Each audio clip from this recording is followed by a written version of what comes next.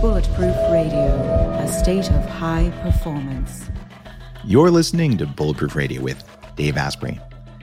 When Jamie Wheal comes on Bulletproof Radio, we always get into some mind-bending topics. He's a friend who specializes in neuroanthropology. He looks at the nitty-gritty between science and human potential with a lot of precision. And that's why our interview about hedonic engineering ended up being a multi-episode mini-series for you, because it was more than would fit in one episode or fit in your head all at one time. We pull apart his book, Recapture the Rapture, Rethinking God, Sex, and Death in a World That's Lost Its Mind. We just couldn't get through all the cool stuff to talk about when he was on last time.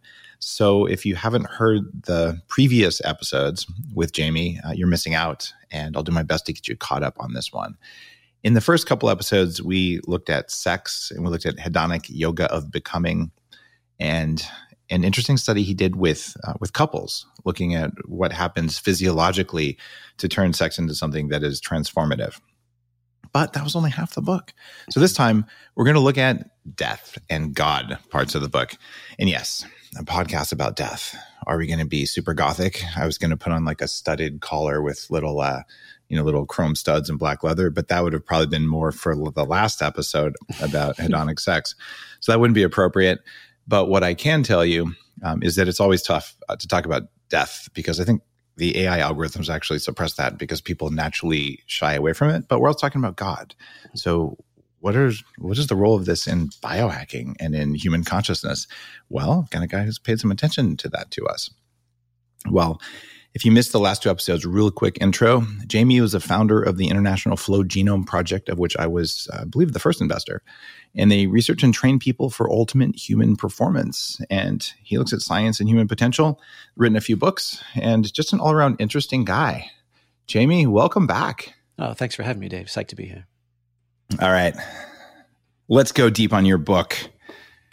Choose Your Own Apocalypse, which is, by the way, the best name for a title. Tell me about the meaning crisis.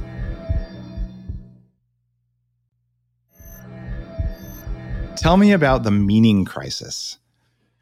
Yeah, well, I mean, I think we're all kind of living in it right now, but it sure feels like that the two pillars that have kind of held up our contemporary Western consensus, let's just say, were organized religion, the longest standing way that any person made a sense of who am I, where am I, how did I get here, and what ought I do, and who are we, right? So that was almost always a very strong download from the religion into which you were born. And then on the other side, for the last 300-400 years, we've kind of had this modern liberalism, this idea of rationality, science, evidence, five senses, as well as a kind of civic project of effectively all men and women are created equal and entitled to life, liberty, and pursuit of happiness, regardless of race, color, or creed, at least in theory. And what we've seen, gradually, but now suddenly all at once, kind of like how Hemingway was asked about going bankrupt, right? It was gradually and then suddenly and all at once. Those two pillars have collapsed. And, the long-term Pew Research trends and those kind of things tracking the demise of organized religion, that's fairly well documented.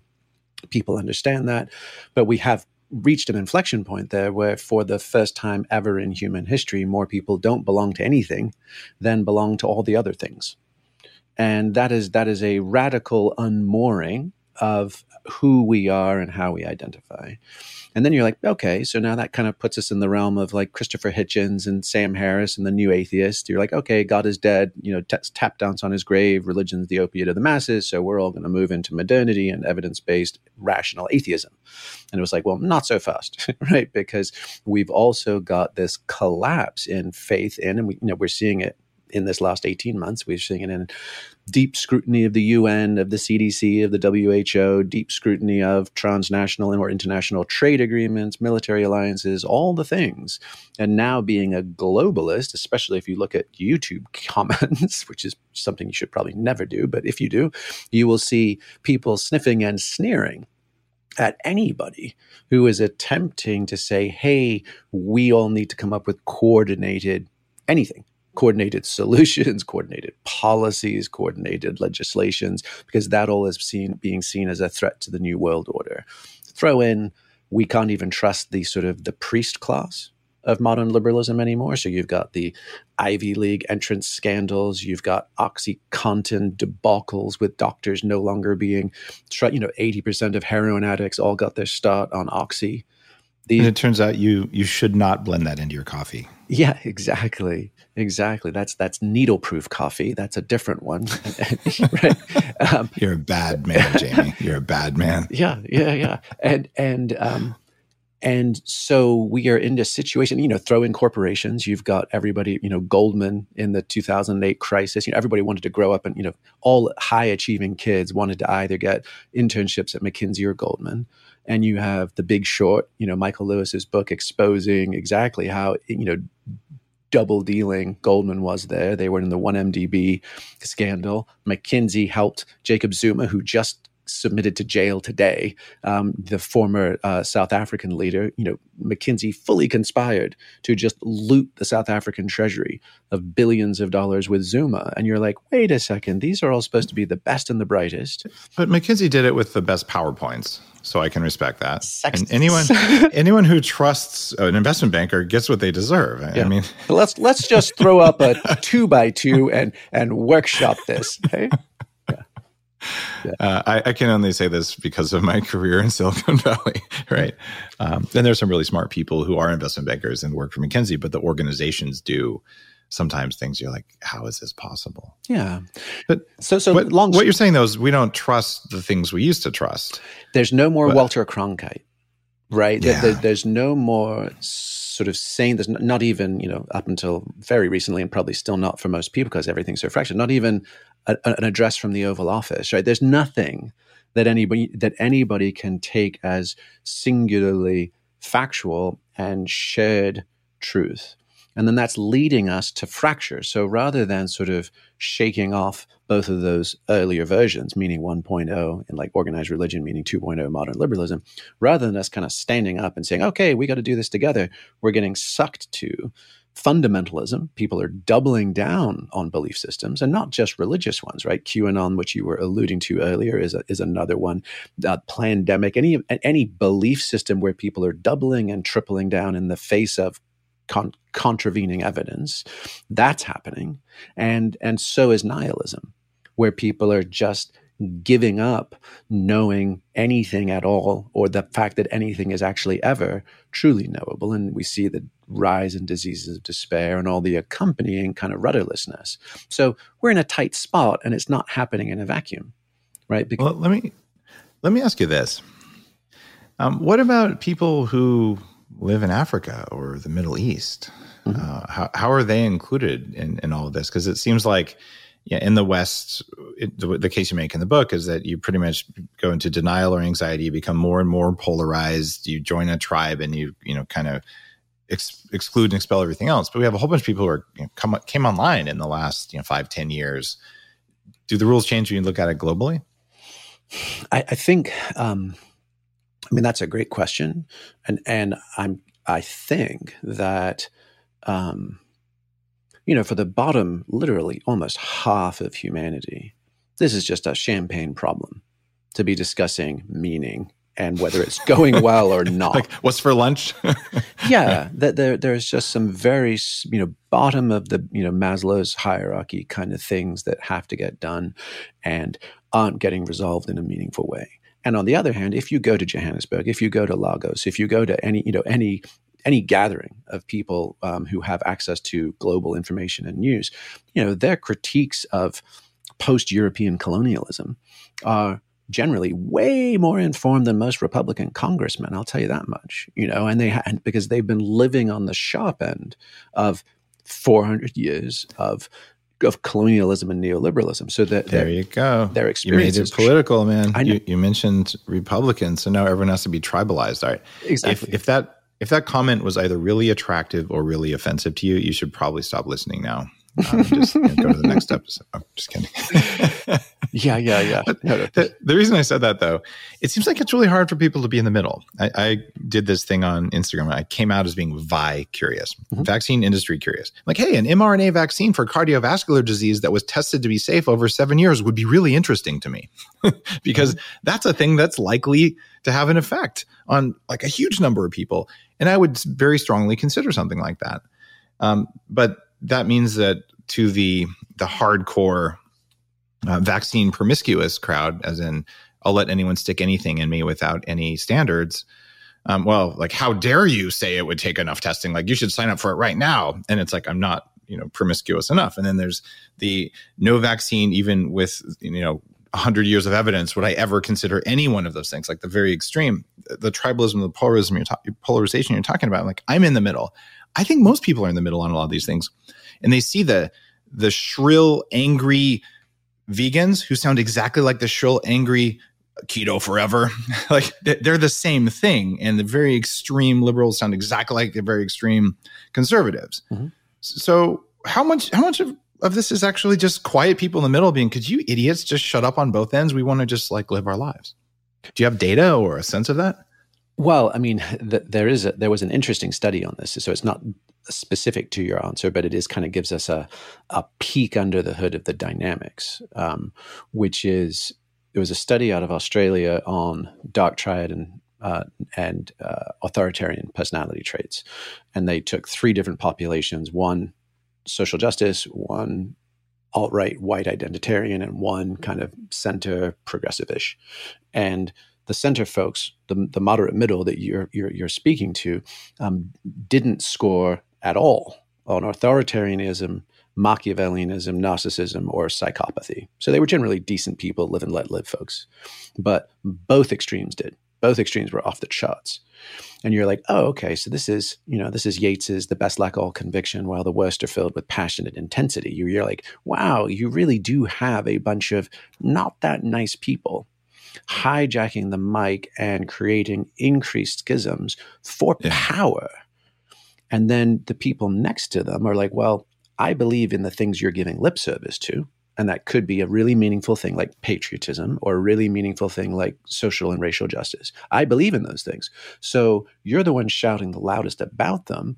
And then I look over here and I see the people who are being painted as my enemies, right? And there's this scary ass no man's land in the middle. That's just tank traps and mines and mortar shells. And the more we get factionalized, the higher cost, higher risk taking a runner across that no man's land to find mutuality is. And so if it feels like the other is so profoundly strange and other and typically even bad or evil, I have to huddle even closer to the whack nuts on my team. And those whack nuts are actually bad actors. So we've lost the proverbial Walter Cronkites. We've lost the FDRs, the sort of soothing voices of trustworthy authority. And as a result, we're getting swayed and pulled apart by demagogues. So what do we do about it? As biohackers, as human performance experts, we're getting pulled in multiple directions to join the latest cult or the latest identity and things like that. And all right, so let's say that I agree with you. We have a meaning crisis. What is there to be done? What does history have to teach us? What does science have to teach us?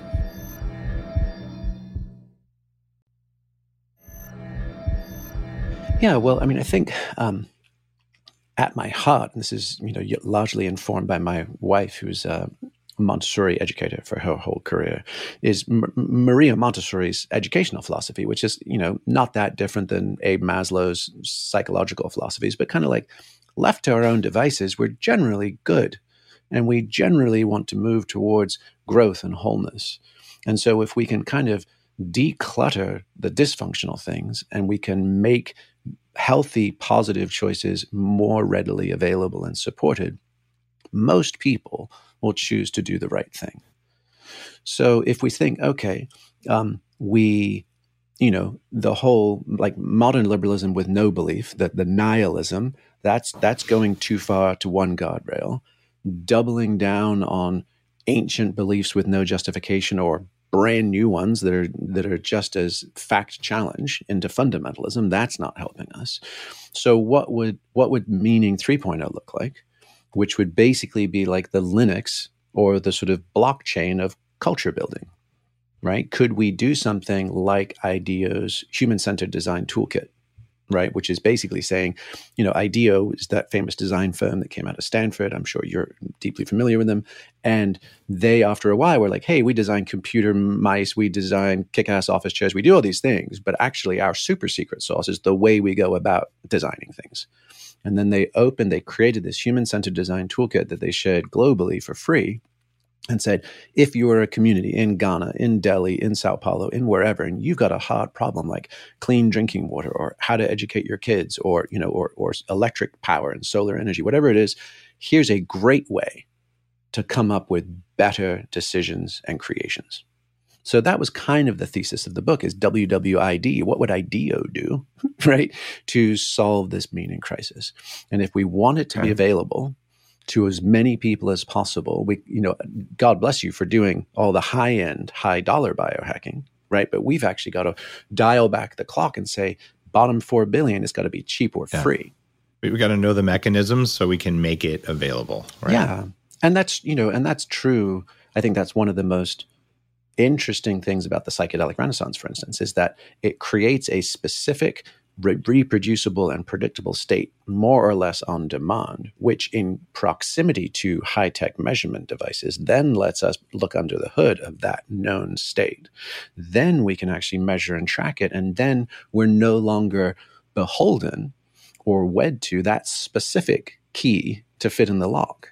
We're like, oh, this is the serotonin system, or oh, this is prefrontal cortical activity, or a default mode network. And as soon as we get to the level of our actual bodies and brains, we're no longer having to get wrapped around the axles of taboos, superstitions, customs, and aversions around which ways we get in. It's just us, and there's probably 3 to 6 or 10 ways to reproduce that same effect. And that feels like a very important kind of democratization of this stuff.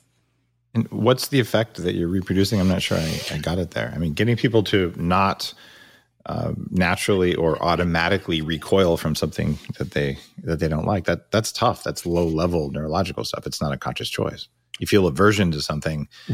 You feel aversion before you can think whether you should feel aversion. Mm-hmm.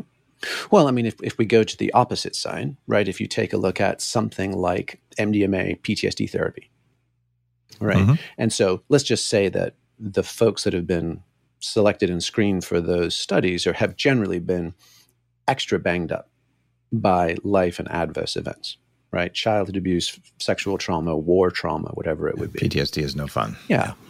And what they have reported what they've reported in their own experiences is, hey, with that molecule in their brains and bodies, they feel, and what the scientists have tracked who are conducting the studies is, higher serotonin, higher oxytocin, higher prolactin, these kinds of things, and that those things typically create a state of security, enoughness, connection, trust. And that's trust and enoughness that they can then connect with a therapist so that they're no longer sort of feeling isolated. It's also trust that they're able to go into their own catalog of memories and neurophysiological stress or trauma. Like Bessel van der Kolk's, the body keeps the score. You kind of go into that body that holds the residue of all those negative life events. And they're able to take out those memories, discuss them trustingly and connectedly with a therapist, and then they're able to rework them. And then they're able to put them sort of, back into their memory banks, however that happens, and they're overwritten with a slightly more expansive, more resourced relationship to it. And, if you take that, there was a study at Oxford University on effectively, isolation, loss of status and control, how do groups of people do in stressful times? And it's typically decreases in serotonin, decreases in dopamine, decreases in oxytocin that basically leave people vengeful, paranoid, prone to conspiratorial thinking, prone to being mean and less altruistic. So you're just kind of like, okay, it's not that this is all just reduced to our neurochemistry, right? We're complex creatures, we're social, psychosocial being, biological beings. But on the other hand, right, down at that level of the stack, those things are consistently happening. And they sort of give us a signature of high trust and connected and able to withstand a lot of hard hits, or separated, isolated, and antisocial. And if we can adjust those, and that's where we ended up talking about sexuality last time, right, was because Rick Doblin had shared with me, the founder of MAPS conducting those MDMA studies. He's like, the closest analog we've found to this really positive therapeutic experience with MDMA has been the post-orgasmic state. So that's just one avenue. You're like, oh my goodness, if we could, we know that folks that have been cooped up in their homes for a year and a half, that have been, just doom scrolling their news feeds and getting sucked into, MSNBC and Fox, as, dueling shout boxes. We know that sucks. We know we end up less resourceful and generally shittier for ourselves and each other. And we also know how we can begin modifying that, where we can discharge. This is Robert Sapolsky's stuff at Stanford, right? He wrote that famous book, Why Zebras Don't Get Ulcers, right? Mm-hmm. We've got lots of ulcers, right? We're sort of all suffering micro PTSD, and many of us have hits of macro PTSD. And if we have ways to discharge that, if we have ways to get back to zero, just level balance, then we have a chance to live forwards, giving it our best shot, not forever dragging anchors behind us. So in traditional societies, they didn't have therapists, but they had elders, and they had the local medicine person who would as likely deal with some altered state trauma thing as some sort of plant medicine, sometimes doing both at the same time. And then, drumming rituals that have meaning, that actually cause healing, rites of passage and things like that. Do you see those coming back? Well, I think that's the entire fun project we have. Like when we think about, this book is 50-50 neuroanthropology. Like, let's look to the past, see what customs and habits we've done, being these wacky tribal primates that we are, but also bring a level of neuroscience to understanding why those things have worked. And then forward facing is the culture architecture part. Like, now we know that stuff. Now we know what the Lego blocks look like. How do we lay them in interesting, creative, joyful, productive combinations going forwards? And so to your point, right? Roger Walsh, who's at UC Davis, he's an MD, PhD, sort of both physician and anthropologist, has done some fascinating work on monophasic and polyphasic cultures. And monophasic is one channel that's effectively the Western world post the Enlightenment. So what I can see, touch, taste, or think or feel, five senses, that's it, empiricism. Versus polyphasic cultures, meaning we welcome and regularly experience trance, possession, like visitations, vision quest, you name it, dreams, a whole much wider spectrum of consciousness that we consider valid information streams, basically. Right. And the question now is how do we get back to a postmodern polyphasic culture, right? Where we crank open the channels, we open that, the sort of the rusted radio knobs and start being able to pick up a wider range of both body brain inputs, kind of our neurophysiology, as well as the information that comes in those. So for instance, right, our monophasic culture of the Western world is typically tired, wired, and stressed. That's how we often feel. And it's hyperactive beta wave activity, super focused executive function and default mode network rumination, poor air exchange, often a lot of persistent fight, flight, stress, neurochemistry, norepinephrine, cortisol, all the things that kind of are great for fleeing the tiger and rot your bones and eat you alive. If you're staying awake at 3 a.m., rehashing a conversation with your boss or a Twitter war you're in the middle of, right? So all of those kind of things. And much of the biohacking movement, right? Everything from intermittent fasting to hot and cold contrast therapies to all of these things is attempting right? To pry open that window and saying, we want to feel more. We don't want just to live in 72 degrees permaclimate with infinite calories. We want to go hungry. We want to binge. We want to be freezing. We want to be sweating our balls off. We want to do all these things because there's just an intuition that in fact that is healthier.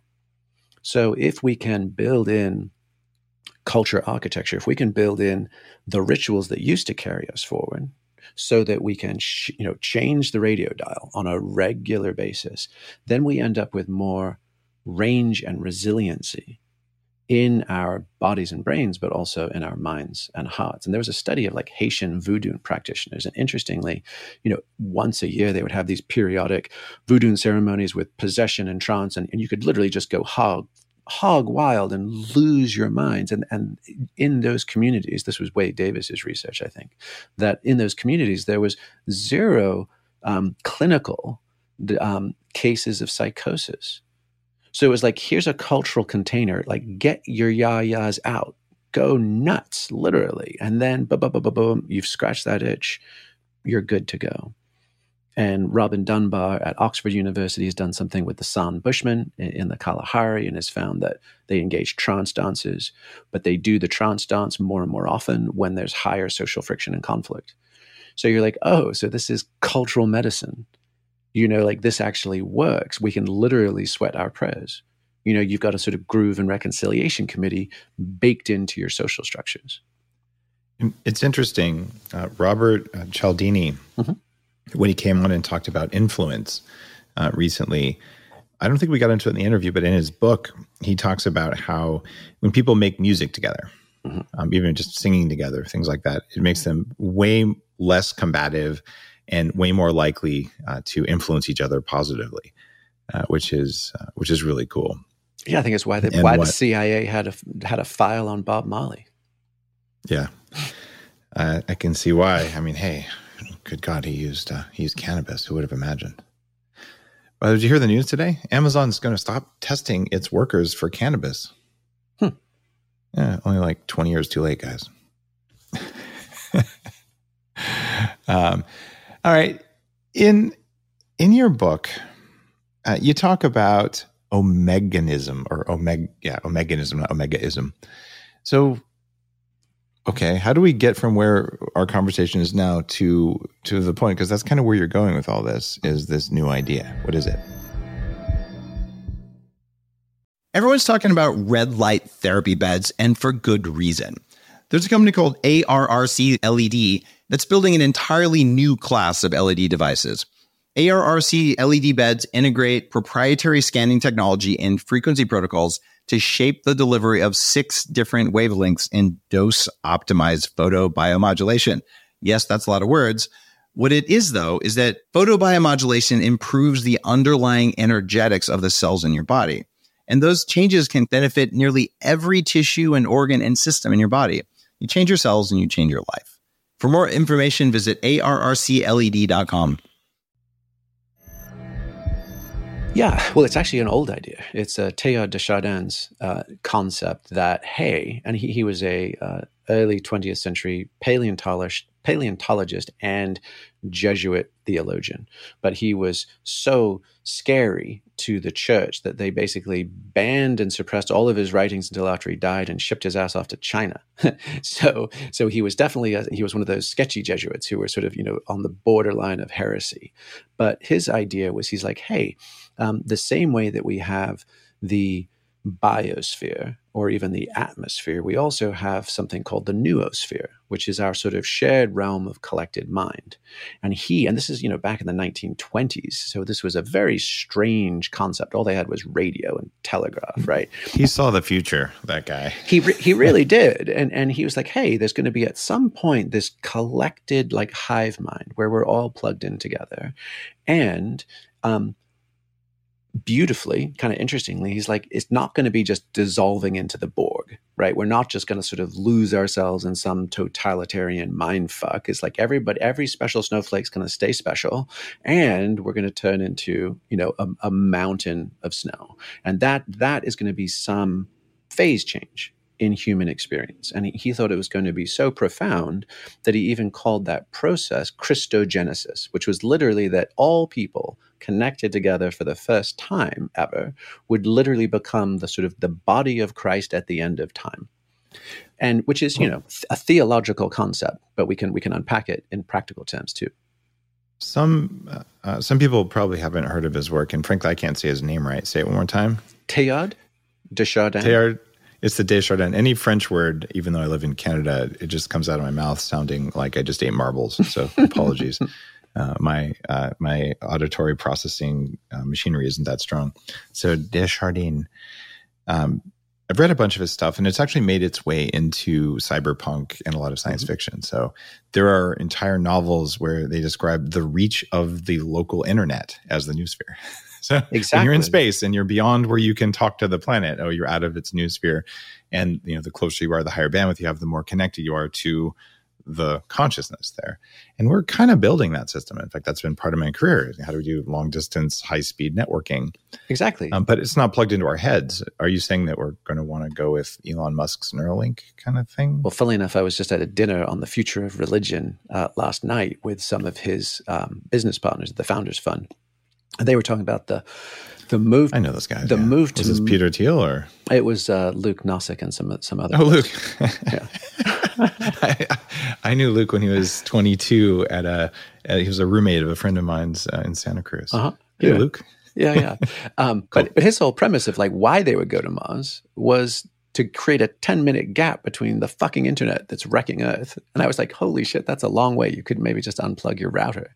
But no, I mean, yes, obviously all the things are going to keep getting explored in Brian Johnson's kernel and Elon's Neuralink and all that kind of stuff. But I think we're already there, right? I mean, we already have a smartphone in our hand, and we have, technologically mediated telepathy. I can ping a friend and, within seconds anywhere on the planet, boom, they have my idea or thought. So, 7 of the top 10 companies in the world right now are all about stitching up our noosphere, about creating a shared meshwork, right? And it just happens to have, silicon bits and bytes. I sure hope there's consent in there somewhere. Well, I mean, these are the questions, right? So Teilhard was actually not like a sunny optimist about this. He's like, this is in no way a layup.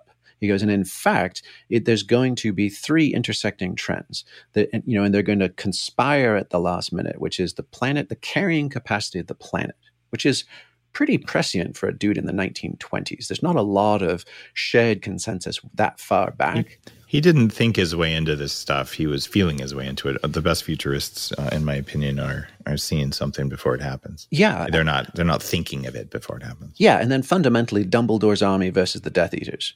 He's like, there's going to be people that are drawn towards this global humanist project being lived by love. And there's going to be people that aren't and that are resisting it and digging in their heels and looking to smash and grab. And he goes, they're going to crisscross at that last point. The omega, the omega is the opposite of alpha. Alpha was in the beginning, right? Our whole Judeo-Christian times arrow kind of thing.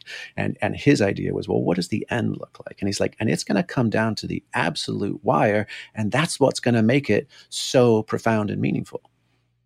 And you think about that, you're like, okay, well, we've seen, everybody knows that like Joseph Campbell, that George Lucas ported Joseph Campbell's hero's journey into Star Wars and that kind of stuff. But you're like, actually, we might have all been living this Teilhard's Omega story. Because, at the last minute, at the 11th hour against all odds, a small band of rebel misfits, defeats evil in the empire and creates peace through the universe. You're like, man, that's everything. If we're living that, I hope I'm just an Ewok.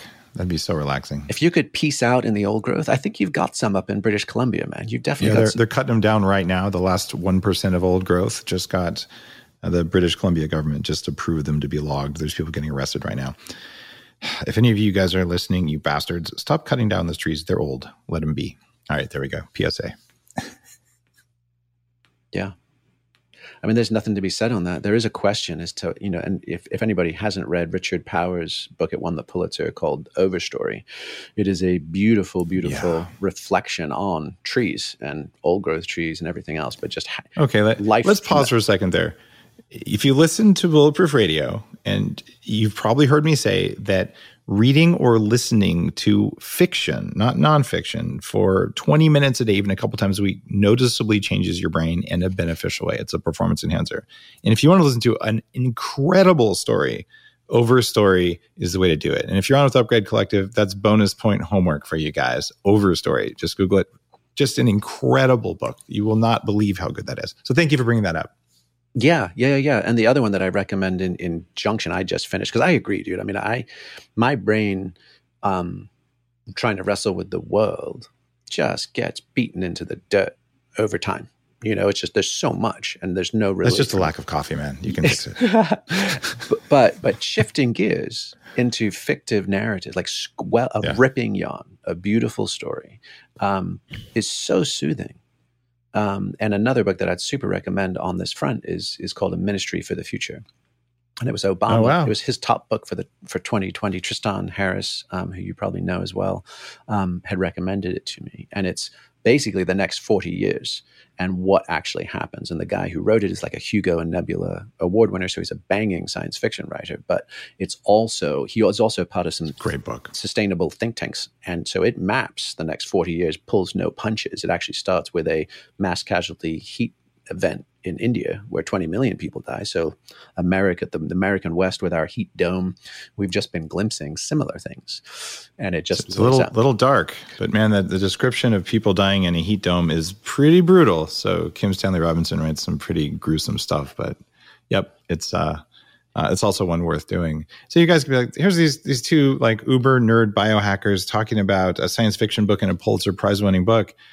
Some of these books have thinking in them that you're not going to get anywhere else. That's really cool.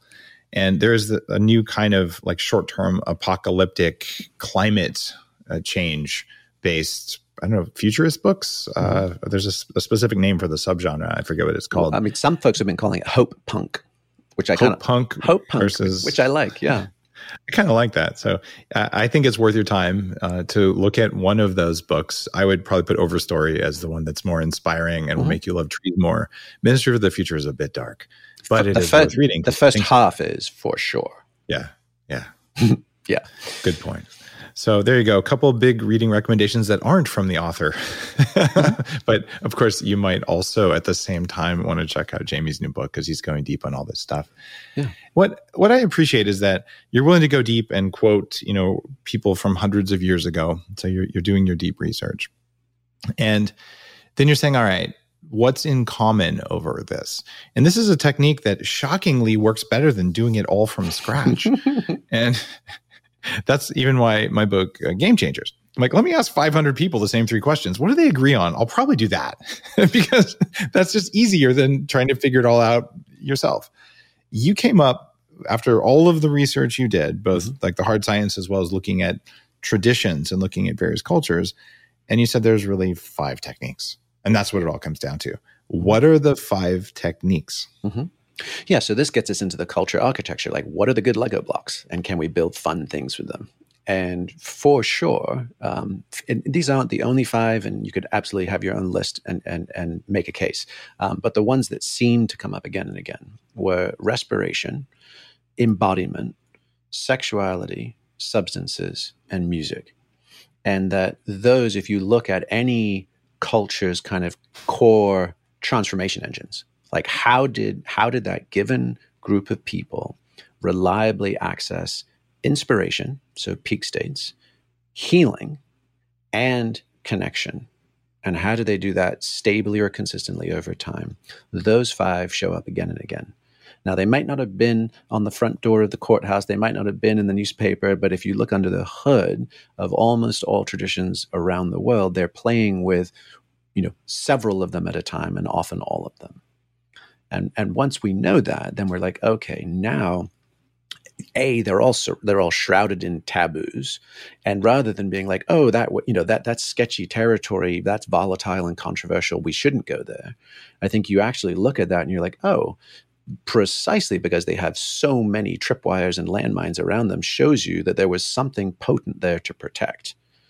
And effectively, no civilization worth its salt didn't have strong taboos around what are permitted states of consciousness. What do we do with our drive to procreate, and how do you control and and modulate sexual impulse? How do we relate to our bodies and use our bodies to shift our states, from and discharge trauma?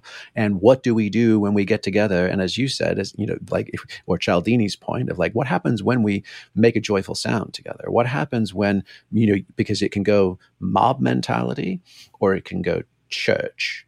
And so how we gather has also always been a very closely modulated thing. So, for instance, you could have music to support, Apollonian order, like army marches and church hymns, because those were reinforcing the social norm. But pretty much any polka, right? Yeah, polkas, hell yeah. But you couldn't have, Woodstock and Elvis, because that gets sketchy, right? You can have sexuality for procreation because we want to expand our numbers, right? But you couldn't have sexuality for transcendence, because that is you're starting to run around the priest class, right? You can have substances. This is well established, and I know you know this whole world. But I mean, if you look at Western capitalist society, right? Basically, caffeine, nicotine, and alcohol became our holy trinity, because caffeine and nicotine helped us. Amen. Right? Helped us stay awake and work longer, harder, and alcohol helped us take the edge off that when we had to sleep. But cannabinoids, psychedelics, anything else, no way. Don't do those, because that might cause you to question the system that we're a part of. So bottom line is those are the big five. Respiration, how we change our breath, embodiment, and specifically I took a cut at pain, pleasure, the endocannabinoid system, and effectively the vagal nerve, but kind of our central, basically our core brainstem activities and our autonomic regulators. When you play with that, you pretty soon realize that you're living in your body, but you're not the same as your body, which I think is a part of all of this. Yeah. I mean, and it sets us up. I mean, as soon as you get decently good at playing with the knobs and levers of those states or of those categories, you realize, wow, I can change the channel on my radio, and I can experience a really fascinating range of consciousness. And there are specific zip codes, there's specific kind of crosshairs where you get very interesting things happening most of the time. And so that would be, for instance, if you're engaging in any form of breath work, right? Whether it's hyperventilation, like holotropic breath work, or it's super slow, profound, pronounced vagal breathing, where you double the length of your exhales to inhales and kind of are signaling your whole body to power down, or you're even swapping gases like scuba divers, and you're changing out the oxygen, nitrogen, and carbon dioxide blends, you can radically change consciousness. The same with pleasure and pain stimulation, particularly when combined with sexual arousal, right? Because typically, if you look in the animal kingdom, right, sexuality is painful and brutish and short. So there's a ton of anandamide, there's a ton of endorphins, there's all sorts of things that accompany what is otherwise a quite violent and painful act. And it gets to the point where you're like, oh, within plus or minus 90 seconds of orgasm, all pain gets rewired as pleasure. And you're like, okay, that's really interesting. How do we navigate that? Music as a huge amplifier, and substances to prime what other elements of your stack are sort of either missing, not available by some other mechanism, or desirable. And so that kind of gets us to the dying part, right? And do you want to dive into that? I want to get into dying, but I think there's a recipe that goes beyond just those five. And I just want to say something too. Everyone has been trained, mostly by reductionist thinking and really by big pharma. It's a conspiracy. To think that there's one thing that's the cause. Yeah. And there's one thing to do. There is zero evidence that anything has one solution, or that only one thing is a solution to something. That's something that you tease out with science. And it's easier if there's one. And it's a lot easier to run double-blind, placebo-controlled trials if you're not tracking 500 different variables. Mm-hmm. By the way, how many placebo-controlled trials have you seen that tracked for the phase of the moon as a variable? None of them. But they said we controlled all variables. No, you didn't. You just forgot because you didn't think it mattered. Mm-hmm. So there's all sorts of weird things. But what you did is you said there's five things. And this doesn't mean that if you go out and you're like, I'm going to get laid every night, I'm just going to focus on the sexuality thing and I'll get embodied. Someone will tie me up at the same time. There you go. You're not doing all 5. But when you talk about the recipe for these things in your book, there's actually about 9 things in it. But do they have to be in order? Or is it just they have to all be present? Well, go ahead and read them. Let's hear the roll call. So the first one, super saturate your body and brain, right? What does that one mean? Well, that was, I think the rest of it was with endorphins, with dopamine, okay. Right? It was with all the pleasure-enhancing, state-inducing neurochemicals. And then you talk about optimizing your endocannabinoid system. Yeah. Which means what? Take a bong hit? Is that what you're saying there? Well, I mean, but it's also responsible from runner's high, and it also shows up in post-orgasm. Okay. So like however you get there. Okay, so the orgasm could do that. Yeah, THC is not my friend. It just doesn't do much for me. That's why I did not smoke before I went on Joe Rogan's show. Like, I would give the worst interview of my life if I did that. I'd be an idiot. Yeah, although I think it's massively underused as an intentional medicinal. Where people, I could see that. If people could take the time, and edibles are notorious for people overshooting the mark, but if you can find the appropriate strain, and people are getting way smarter and better about this. There was an FBI stash from the 1920s, so before the Marijuana Prohibition Act of like 1932 or 36, whenever that was, and it was full prohibition. They just discovered in the last 5 years a whole bunch of vials and tinctures and all this kind of stuff. And their knowledge of cannabinoids back then was off the charts. They had so much more precise variations of strains to human clinical conditions and diseases, all these kind of things. It was, and it just got eclipsed in prohibition. So we're kind of getting back there a little bit. And were you able to tune it in your system, it's advantageous. There's a company called Level Blends. I invested in them a few years ago because they were looking at very specifically I think it was your genetics, and they were looking at specific strains and extraction techniques to figure out if you look like this and you take this strain, you extract it this way, it'll have this predictive effect. Because the problem is a lot of people try like, oh, it doesn't work, or CBD doesn't work. But it's like, well, yeah, that's like saying food doesn't work, but you might have to try some different foods to see which ones work to cut out the guesswork. So I love what you're saying there. So we lost all of that medicinal knowledge, same as we're losing a lot of medical knowledge right now through oppression of doctors. Yeah. And so to stoners, I would say not so fast, because what you've done is you've over-indexed your endocannabinoid system. So actually you're not getting the natural healthy range that you would. You've just pinned it. And it's like taking testosterone, right? As a result, your nuts shrink, right? If you're high all the time, then it doesn't do the thing it's supposed to do. The same with caffeine, right? Anything we adapt to. But to people who are like, oh, I'm not a stoner, I'd say actually think again. And actually consider really titrated, almost kind of acupuncture use, specifically around precipitating these states, not as a daily habit, not as anything else, right? You once in a blue moon, once a week, once a month, once a year, whatever. But consider it, because the endocannabinoid system is so profoundly impactful on our entire nervous system and physiology. So that would be the next step. Okay.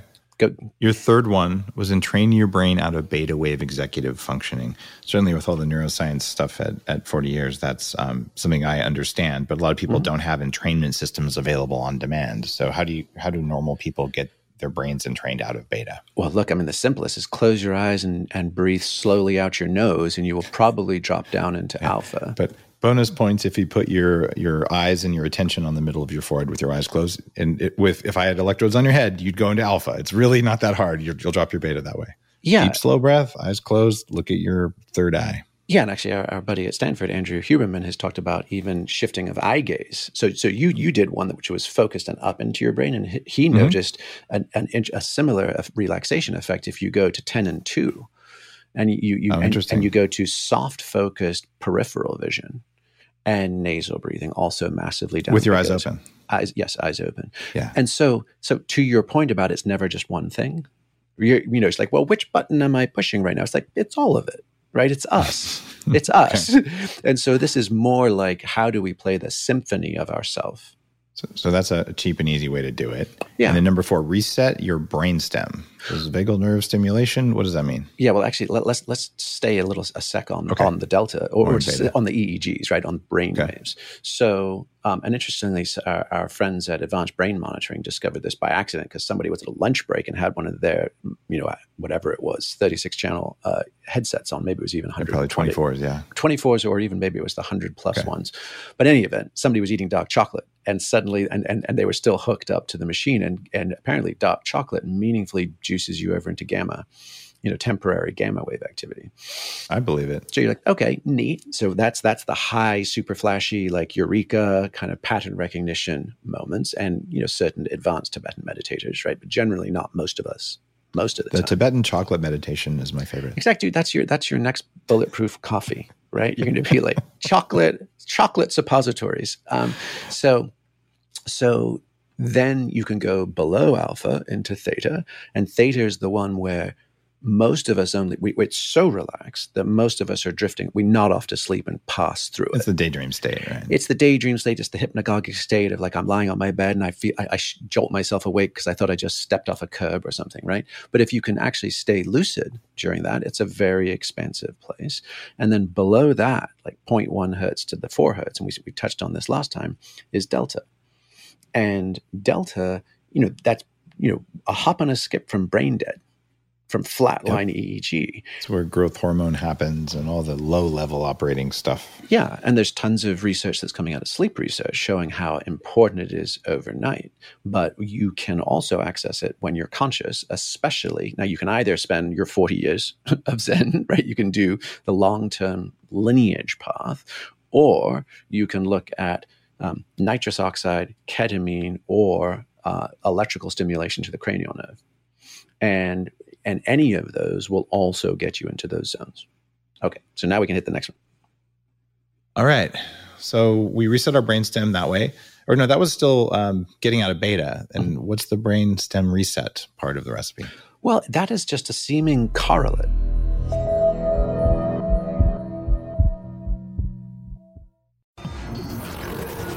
The Human Upgrade, formerly Bulletproof Radio, was created and is hosted by Dave Asprey. The information contained in this podcast is provided for informational purposes only and is not intended for the purposes of diagnosing, treating, curing, or preventing any disease. Before using any products referenced on the podcast, consult with your healthcare provider, carefully read all labels, and heed all directions and cautions that accompany the products. Information found or received through the podcast should not be used in place of a consultation or advice from a healthcare provider. If you suspect you have a medical problem or should you have any healthcare questions, please promptly call or see your healthcare provider.